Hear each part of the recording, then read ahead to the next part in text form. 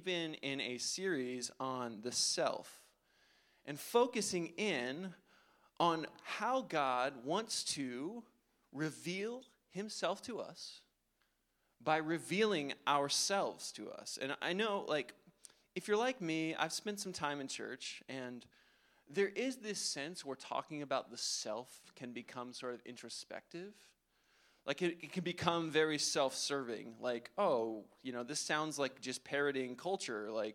Doesn't our world just kind of want to focus on yourself and make that the whole of reality? And it's interesting, I find, that when we focus on that kind of thinking, we miss out on the reality of what God is trying to do. See, Jesus' greatest commandment is to love God as you love, to love God, first of all, and then to love your neighbor as you love yourself.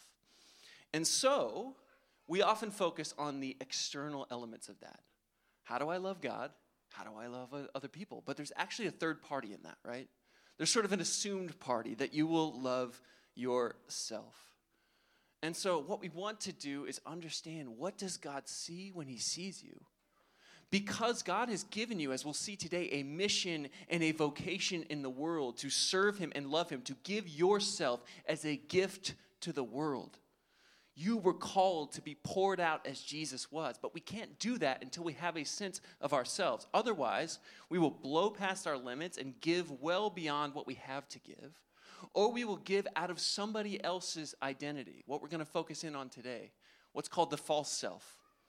We'll try to cultivate an identity and a reality on our own rather than, as Jesus shows us, receiving the gift, the blessing that God has for us. And so today we're going to dig in to this idea of what is the false self and how does it keep us from living out the very unique vision for our lives that Jesus has for you.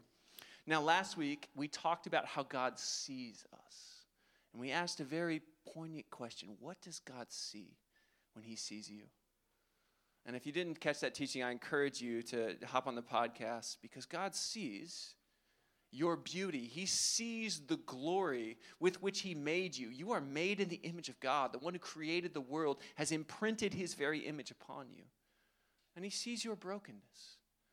He sees that which is distorted within you, where we take those God-given desires, as Thomas Aquinas talks about, desires for infinity, and we turn them into desires for finite things. We try to satisfy infinite desires with very small little gods.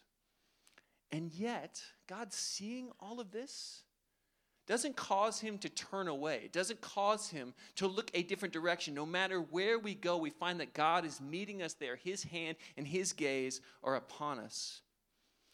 And today we want to delve into this idea a little bit more of what is our brokenness? What is our shadow? What shape does it take in our lives? Because if we deny parts of ourselves, we're denying parts of ourselves that God wants to liberate and to heal. Now, in Genesis 3, we see the archetype of the shadow. Genesis 3 is the chapter in the story. The beginning of the Bible is Genesis. Genesis 1 is all about creation. Genesis 2 is this intimate vision of the garden. What does it look like when God is ruling and reigning in shalom? And then Genesis 3 is where it all sort of unravels. And we look at Genesis 3 and we see the archetype of the shadow. We try to grasp part of our identity apart from God, to be in a sense like God. But being like God never delivers on what it promises, and thus we experience shame. Shame causes us to try to cover up, to use figs and leaves to hide our nakedness. We don't become, as we saw last week in Psalm 139, we don't become any less fully known to God, but we adopt the illusion of image management. We think that there are parts of our lives that we can cover from God and from other people, and we do it rather pathetically with figs and leaves trying to cover up. And God asks 3 questions in the garden. As creation, as his image is unraveling, as all that he has built with goodness and shalom is being shattered, he asks three questions. He asks, where are you? And again, does God have trouble finding little naked people running around his garden? Probably not. So probably the question has a deeper resonance. Where are you? God would walk in the garden in the cool of the evening. Where are you? The next question, who told you that you were naked? That wasn't a category before. Before, you just were. You didn't know. And now you have this new sense of yourself. And then the last question, what is this that you have done?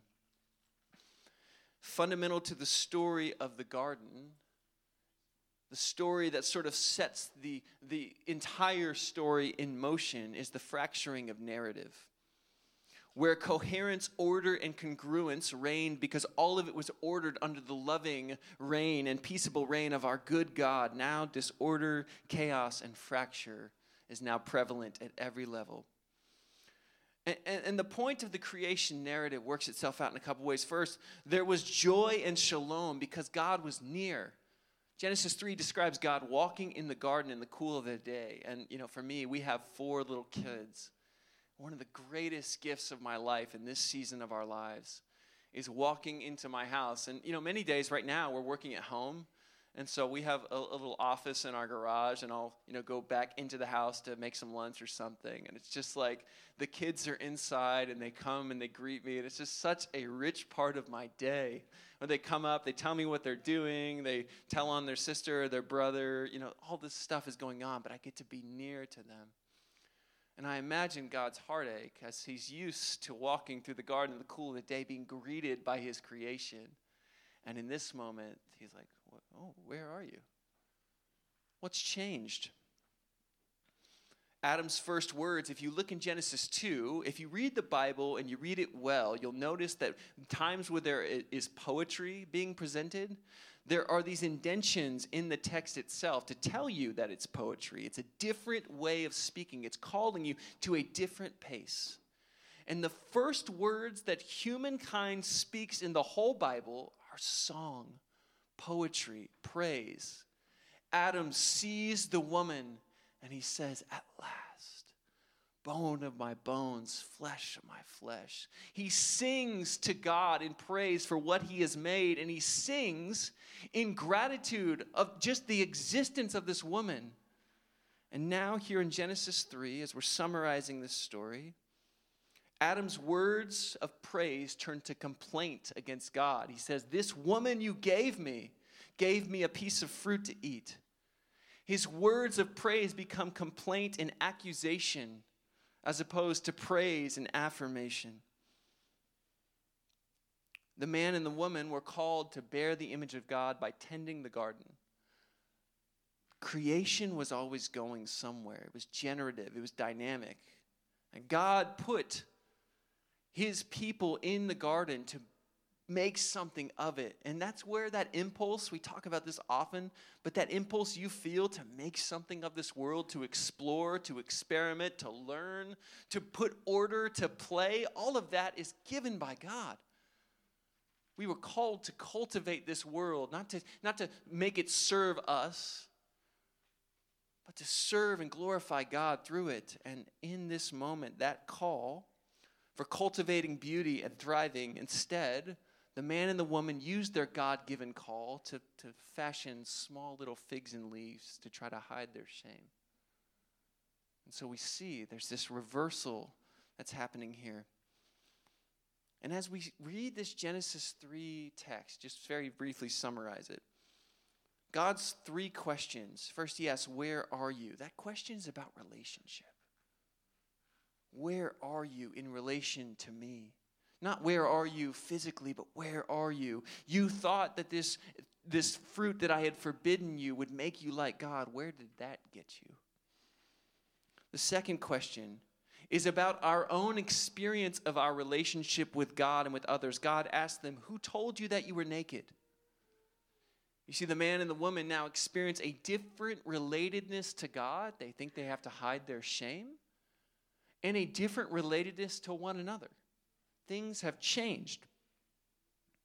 And God's final question is about the guilt of living out of the false self. He says, what is this that you have done? Now notice, there is a legitimate line that has been crossed. If you read Genesis 2, God says, I give you every tree in this garden from which to eat, all of them. But there's one tree that's not good for you. And you need to stay away from that one. And that is the very tree that has caused all that we've described thus far in Genesis 3.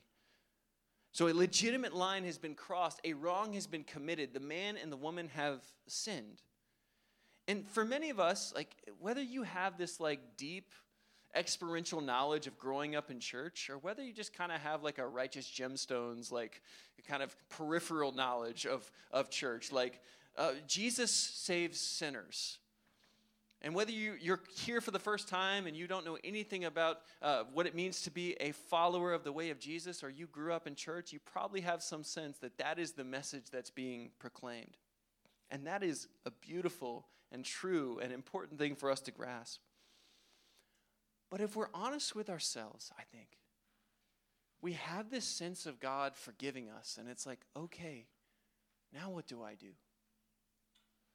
We still experience ourselves as ourselves. We still feel kind of locked in what we were previously. We feel and we receive, yes, Jesus, I want that to be true of me, that you have forgiven my sins.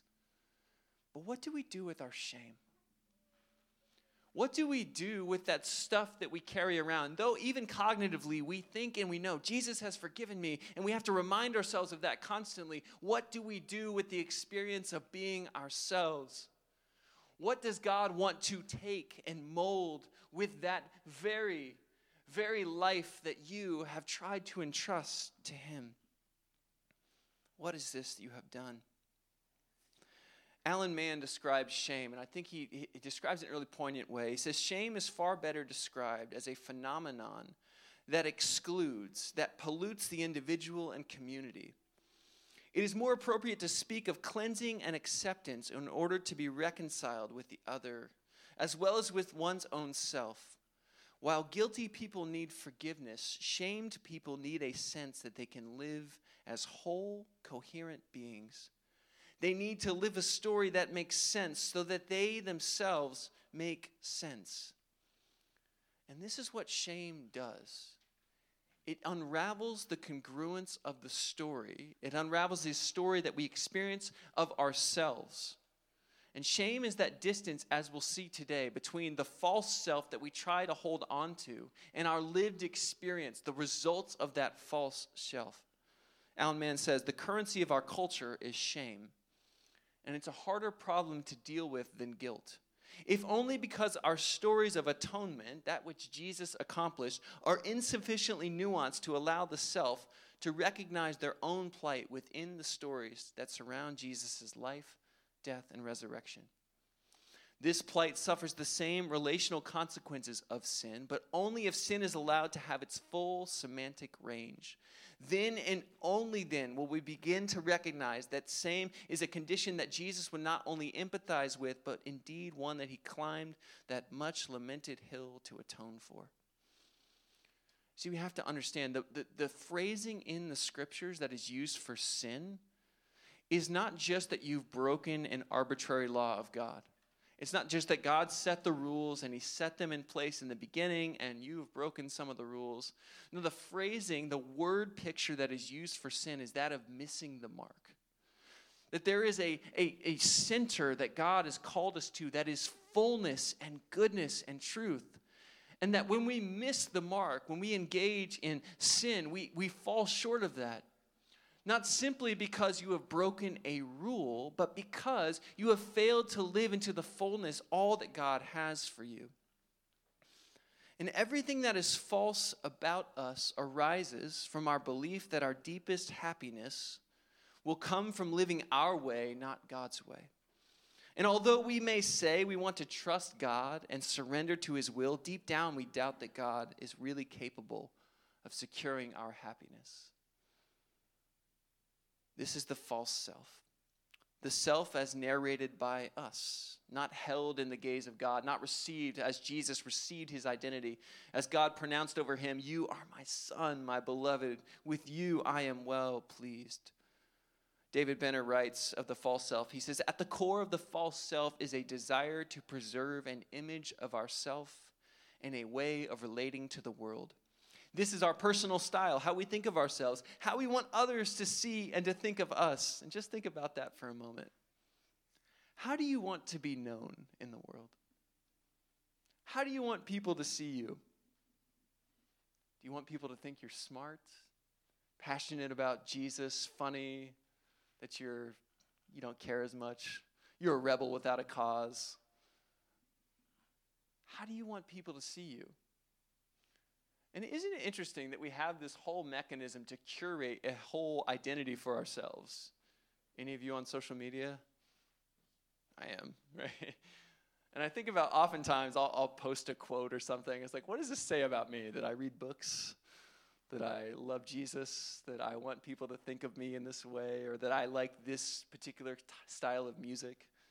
It's an interesting thing, but we basically have been given a device to cultivate and curate how we want people to see us.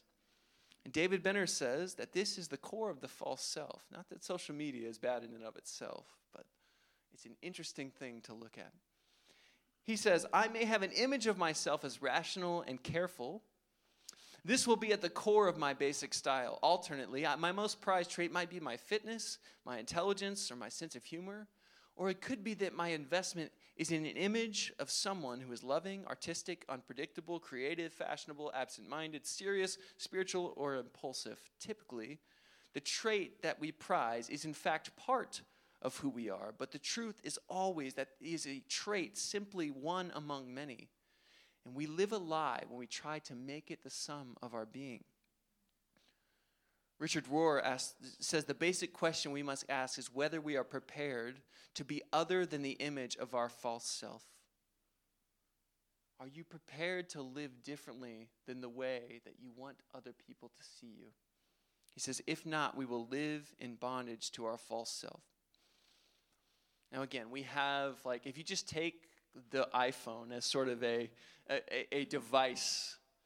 And ages are known kind of by their technology. Like we have the Bronze Age, right? We have the Industrial Revolution. You look at the 20th century, probably defined by something like cars or flight. And in the 21st century, you have this technological revolution. You have a device that's been given to you that literally the whole construct, the whole idea of the device is that it is a completely subservient to you. It is a reflection of you. That by having a smartphone, you are literally an emperor of your own little domain. That thing does what you want, when you want it. It serves your needs. It answers all the questions. You can go to it for all that you need to know. It truly is the technology that defines our age. And think about how we are encouraged to use it. And one of the defining features of the phone is the front-facing camera. Right? Think of what a technological revolution that was. It's not just a mirror. It's a way that you can cultivate an image for the world to see. Now, I don't know if you've ever had this experience. I've had it on many times and question whether I'm living truly in the end times. But I've been sitting in a coffee shop or somewhere watching life happen. I like to observe, like to watch what people are doing. And you watch some young man or young woman holding their phone up high and taking somewhere between 100 and 1,000 pictures, trying to get just the right one. So you got to get the right angle. The lighting's got to be good. Now, some of us, like myself, if it's just not possible, you give up quickly. So I don't have this experience of there's just not an angle that's going to happen that's going to be all right, beautiful. All right, we're feeling good about that. But you watch this unfold. And then you have the next part of the equation, which is finding the right filter. Right? And now there's all these things, these Instagram things I don't even know about, which are you can give yourself different eyes, or my kids have figured out how to turn themselves into different creatures of sorts. And so you sort of watch this experience, but we are self-obsessed. And Charles Taylor called our society one of expressive individualism. We cultivate a sense of self that we narrate ourselves, and then we try to broadcast in some way that sense of self into the world. And this can be people projecting visions of success, of idealized versions of themselves, of strength. This can be visions of people projecting images that they are authorities. I don't know, we've been having to do some stuff on YouTube for the church, and like at the bottom of that screen where they like suggest other videos, YouTube is a wild place. There's some strange stuff going on, and it's just like all these people that are projecting sort of an air of authority that they, know something about God or the Bible. There's just an interesting thing going on. But in our culture of expressive individualism, we find that people aren't set free by living, by narrating themselves. Rather, this culture creates a condition of bondage. And what psychologists and observers of the human soul and human condition alike have called shame. Now, we've already touched on this a little bit, but shame is not sin as we typically understand it. They're related, but they're not equivalent. And typically we are told that sin is breaking an arbitrary law of God. But again, this is not the full semantic range. Mark Biddle describes sin, saying, our depiction of sin must include the failure for whatever reason and by whatever modality to manifest God's image. Sin is not the prideful effort to transcend humanity. It is also living the less than fully human life as exemplified and made possible in Jesus Christ. It's why we started this teaching series on the self with Jesus. Because Jesus lived in this mysterious way, fully God and fully man. And as fully man, he lived as the truest and fullest human being who has ever walked this earth. The freest person who has ever lived was Jesus of Nazareth. And so we start with his sense of self, and he has given that sense of self that he carried to us and empowered us to live in that way. Stephen Patterson says that chronic shame is best situated within the metaphorical ecology that pertains to defilement, pollution, and stain. Alan Mann says, shame in our context thrusts attention upon the self. While social setting and cultural expectations can cause shame, and again, Alan Mann is describing shame from a Western perspective. Many of us in this room are from cultures where shame is a much more a part of the lived experience, maybe in your family. The West is slowly becoming an honor and shame culture again, primarily because of the internet. But for many cultures that are not Western in their orientation, like if you're from maybe a Korean family, there is a sense of honor and shame attached to your lived reality in your family. And so Alan Mann's talking about shame and honor from a sense of a Western orientation. And he says, there's no need for an audience or the presence of others for people to feel shame. It is in so many ways an assessment of the self. What Alan Mann is describing here is our true longing for intimacy with others, but our felt need to preserve our false selves by keeping ourselves hidden. Again, you think about the picture in the garden. The original picture is that of full face-to-face relatedness to God and one another. And then when all of that breaks down, there's a sense that we have to hide part of ourselves. He goes on, he says, our need for love and intimacy that brings a sense of self-worth turns against us and fuels the fires that lead to chronic shame. Thus, a vicious circle ensues. We long for intimacy, to have a deep sense of connectedness with ourselves and with others. However, the project of self-realization, the script that our culture gives us for understanding ourselves, ultimately pushes the other away and collapses in on ourselves, laying the seedbed for chronic shame to grow. Once mature, chronic shame stifles the self with doubts about the coherence of its very being and fears that it will be exposed for what it truly is. An incoherent being who neither trusts nor can be trusted to relate truthfully. David Benner tells us that we can locate our captivity to the false self in a couple of different areas, the places where shame is keeping us locked in. So here's what I want to do. I want to give you a couple lenses to see maybe where you're keeping that sense of shame and false self kind of hidden and protected. And then we're going to look at Jesus and how he liberates us from our false selves. He says, okay, one of the first lenses you can begin to look at in your own life, and this first one hit really hard for me, if you're trying to say, okay, where am I trying to hold on to a piece of the false self? First one is defensiveness. Now, this one hit really hard for me because a little over a week ago, my wife and I were out to dinner on a date. And she said, Ian, I've experienced you as being really defensive lately. And I said to her, I'm not defensive. Which is self-defeating in many ways. But, relating to the things that we were talking about, understanding that, and then her saying that. Obviously, I don't want to project an image of defensiveness into the world. I want to project an image of strength and confidence and always know what I'm doing. But she's saying, listen, you're being defensive. You're trying to cultivate an identity that you want others to experience you as that's not being experienced by others, and especially by those closest to you. And I don't know if you've ever had this experience where the people who love you most are telling you something that is very difficult to hear. And I want to encourage you, not all criticism is completely valid, but often when it's offered by those who love us most deeply, there is a level of truth that we need to listen to. And so for us, those of us who might be parents in here, when our kids are saying, in the way that they're often able to relate these things, Daddy, I don't feel like you're listening to me, or, just some of those ways that they're trying to communicate, I don't feel like you're here, we need to stop and say, what is that? For those of us who have roommates or, girlfriends, boyfriends, spouses, this is often a place where our false self manifests itself as our own defensiveness. What are you trying to guard? What we find is that when we live truthfully, we don't need to defend the truth of our lives. The truth defends us. And so oftentimes those comments by our loved ones are really an invitation to repentance, to listen, and to be loved more fully, to be given over to them more fully. So defensiveness is one of the first areas where we could begin to see, where am I trying to live out of a sense of false self? Second, compulsion. Where do you go when things feel like they are hard? Oreos? No, that's just me. These behaviors are not inherently destructive, but oftentimes the way that we use them are quite destructive. Do you reach burnout levels of exhaustion and then just keep going? You see, we don't often think about this, but workaholism is a compulsion.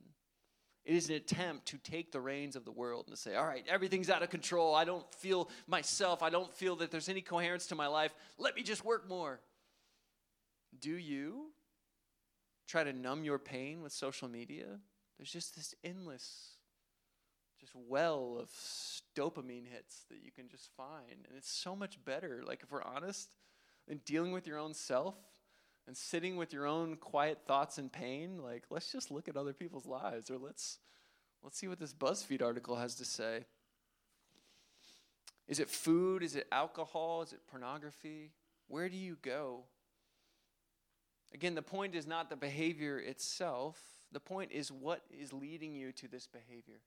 As we talked last week, what is the distorted desire that you're so far downstream from the God-given desire, that you've presented that desire in broken ways? So defensiveness and compulsion are good lenses into where are you trying to live out of a false self. Now, this would be a great talk and just how do you know yourself? How do you begin to live out of a sense of true self? You could sort of have this in any place. But the beauty of the gospel of King Jesus is that he offers a better way than simply just knowing ourselves or being aware of ourselves. He offers us healing and freedom through his presence. And we want to look at a brief story that captures this so beautifully. Jesus came to liberate us from our false selves, to unravel shame in our lives and to turn it into beauty. Now, I think we see this most beautifully in the scene in John chapter 21. Now, if you're not familiar with this scene, Peter famously has denied Jesus 3 times during the course of his arrest, his trial, his crucifixion. And so Peter thought that was the end of the story. Jesus was crucified. He was dead. He didn't expect Jesus to rise from the dead. But because of the love of God that conquers the grave, that overcomes the world, Jesus gets up on that Easter morning and he climbs out of the grave. And he meets Peter in John chapter 20. And that's what's interesting about this story. In John 20, Peter sees Jesus risen.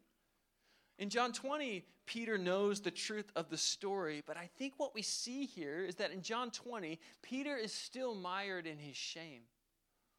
He's still wrestling with it. And now, like, in some ways, like, you can almost see it be worse. Like, Jesus, Peter's best friend, this one who loved him more than any other person, was like, Peter denied him, and then Jesus died.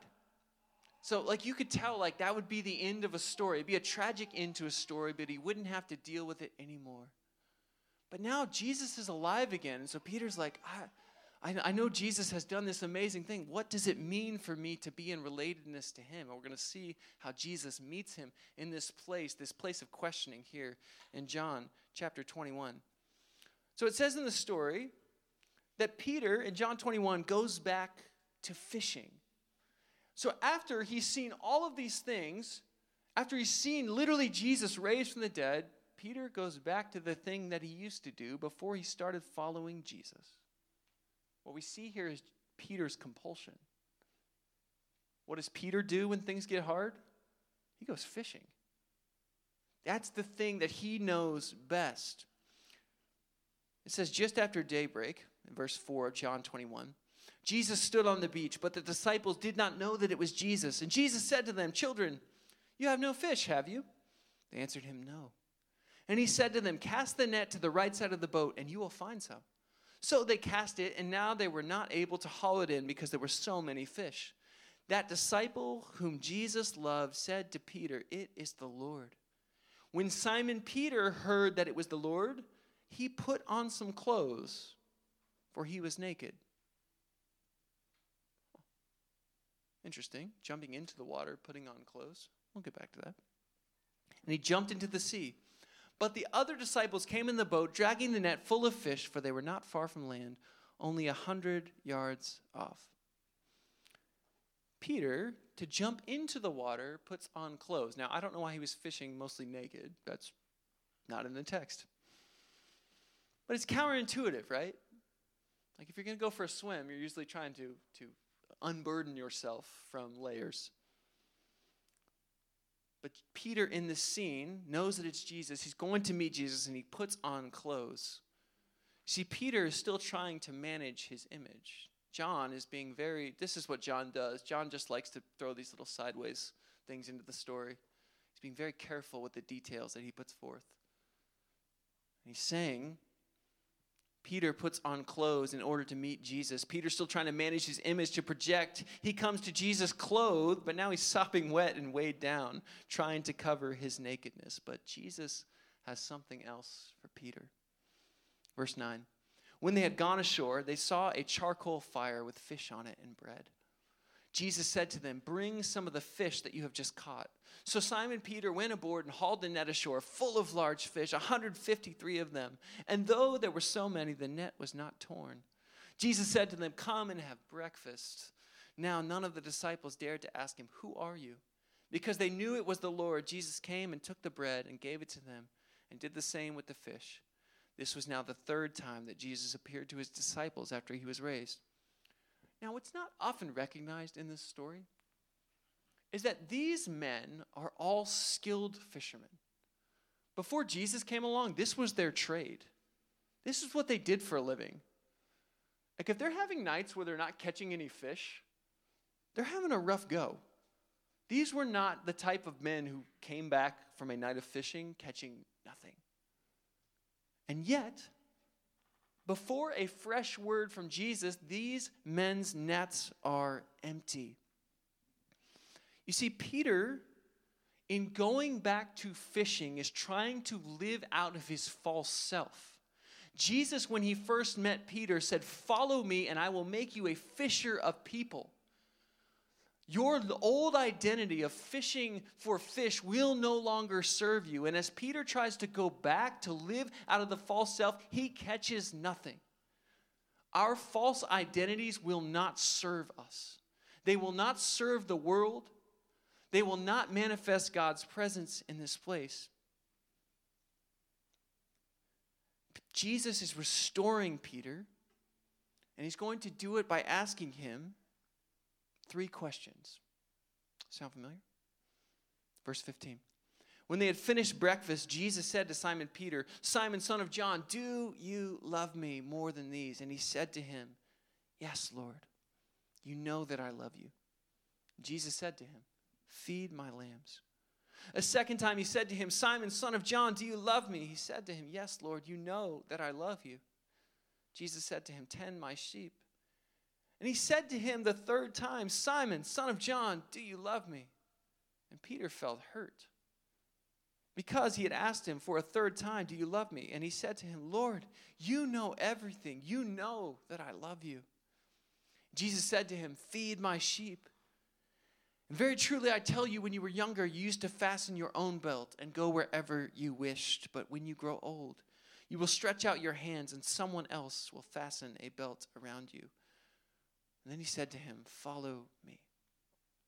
Jesus asked Peter 3 questions. Do you love me? Much like God in the garden asked 3 questions of the man and the woman, but this time it's the same question. Now, Jesus is not asking the same question to be passive aggressive. Like, you know how we kind of do this sometimes? "Peter, do you love me?" "Yes, you know I love you." "Well, I mean, when you were denying me when I was being crucified, didn't seem like you loved me very much there. So I'll ask you again, do you love me?" Like, this is not what Jesus is doing here. Jesus is asking these questions in a deeply purposeful manner.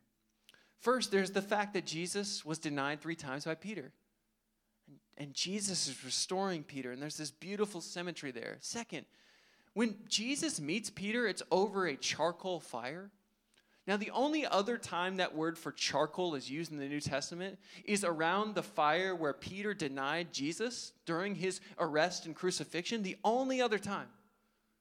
And so Jesus, genius and loving, hospitable God that he is meeting Peter right where he turned away, right in the depths of his shame. You know how strong our sensory memories are? Have you ever had a smell that just brought you back to some other place, some other time? What do you think the smell of charcoal would have triggered in Peter? Especially as he's meeting Jesus and really having a conversation with him for the first time. And Jesus meets Peter right there with all of that going on and says, that smell is now going to mean something far different for you. And each time Peter answers Jesus' question, Jesus gives him an imperative, a vocation, a call to serve. And you even notice the last time that Jesus asked the question, "Lord, you know everything." Like, there is this sense of defensiveness, like, come on, Jesus, you know. You know everything. You know that I love you. And each time, Jesus gives Peter an imperative, a vocation, a call to serve. We tend to think that we have to be specific in our confessions to God, that we have to tell him exactly what we did, exactly why we did it. But that's not what we see here. Jesus names the shame that Peter is experiencing without naming it at all. Jesus doesn't say to Peter, "You know what you did. Now I want to hear you say it." Jesus simply invites Peter to a meal, to a conversation. Relationship with Jesus is the place where our false selves unravel. Relationship face to face, knowing ourselves before God. And Jesus undoes Peter's shame, and he says, "This is what you're to do in the world. Go and tend my lambs." Jesus gives Peter a renewed sense of coherence, a narrative that is congruent, and a call to move forward. You see, Ecclesia, we are not just people trying to manage our false selves and our shame. Jesus has given us a job to do. There is a world that needs tending. There is beauty to create. We have vocations and a call to live out of this sense of restoration that Jesus has offered to us. Jesus is demonstrating to Peter and to us is that our failures, our shame, our false self do not define us. And that in fact, Jesus will meet us at the place of our failure and will restore us to himself. Kurt Thompson, a psychotherapist, psychologist, writes of watching local painter Makoto Fujimura paint. And Makoto has a farm a couple miles from here. And his works are displayed kind of all over the region here. Just an incredible artist. And Makoto's process is a long, drawn-out process, and he actually is quite involved with making the materials for his painting. He practices this ancient Japanese art called Nihonga, and in that, there's a lot of really precious materials that go into the painting, and Makoto will often make the powders and the paints, and there's this crushing, this breaking of these really precious materials that goes into it. And Mako is this master craftsman. And he talks about Mako by crushing and grinding into powder or breaking is doing that in order to bring forth beauty. He says the crushing and the breaking is never the point. The crushing and the breaking, where Jesus meets us and he asks us, "Do you love me?" is about bringing forth beauty. Kurt Thompson writes, to see the painting now, to see the end product, the end of all of it, in all of its splendor, while holding the memory of what it was in its early stages, along with the memory of Makoto's careful attention to each moment of creation, provides a vision for what Jesus was doing in his careful conversation with Peter. In inquiring, "Do you love me?" we seek out where shame lurks for the purpose of healing. He says, once Peter's attention is turned away from his shame and toward Jesus, Jesus further directs it, saying, "Feed my sheep." In essence, I have work for you to do. I have new beauty for you to create and curate. There is beauty to be found everywhere, even in you. And we see beauty most fully through the lens of the resurrection of Jesus, the way that he meets us. If we were just left with the crucifixion, we'd see nothing but ugliness and brokenness. And yet Jesus on the third day gets up from the grave. He rises again and he meets us, each of us, just as he did. He meets Peter and he invites us to a meal. He says, "This is my body broken for you. This is my blood shed for you." And he asks us that same question, "Do you love me?" And friends, in the face of this kind of love, in the face of this kind of being known, all we can say is yes. I want to invite you, if you receive the communion elements, you can take those into your hands. I want to invite you, the worship team, to come on up.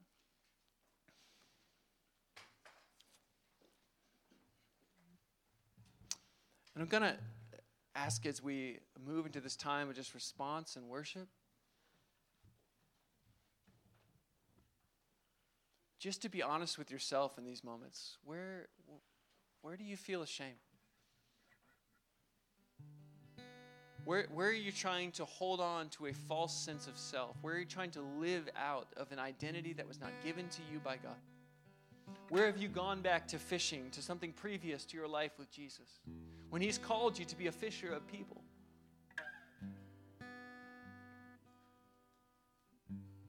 You know what you see throughout Peter's life is that this moment is not a one-off thing that happens. Paul later in Galatians will rebuke Peter because he's changing his behavior, who he eats with, depending on who's around. Peter has a lifelong fear of people that sometimes manifests itself in this incredible courage, like in Acts 2, when Peter is the first one to get up and to preach the reality of the resurrection to those gathered there.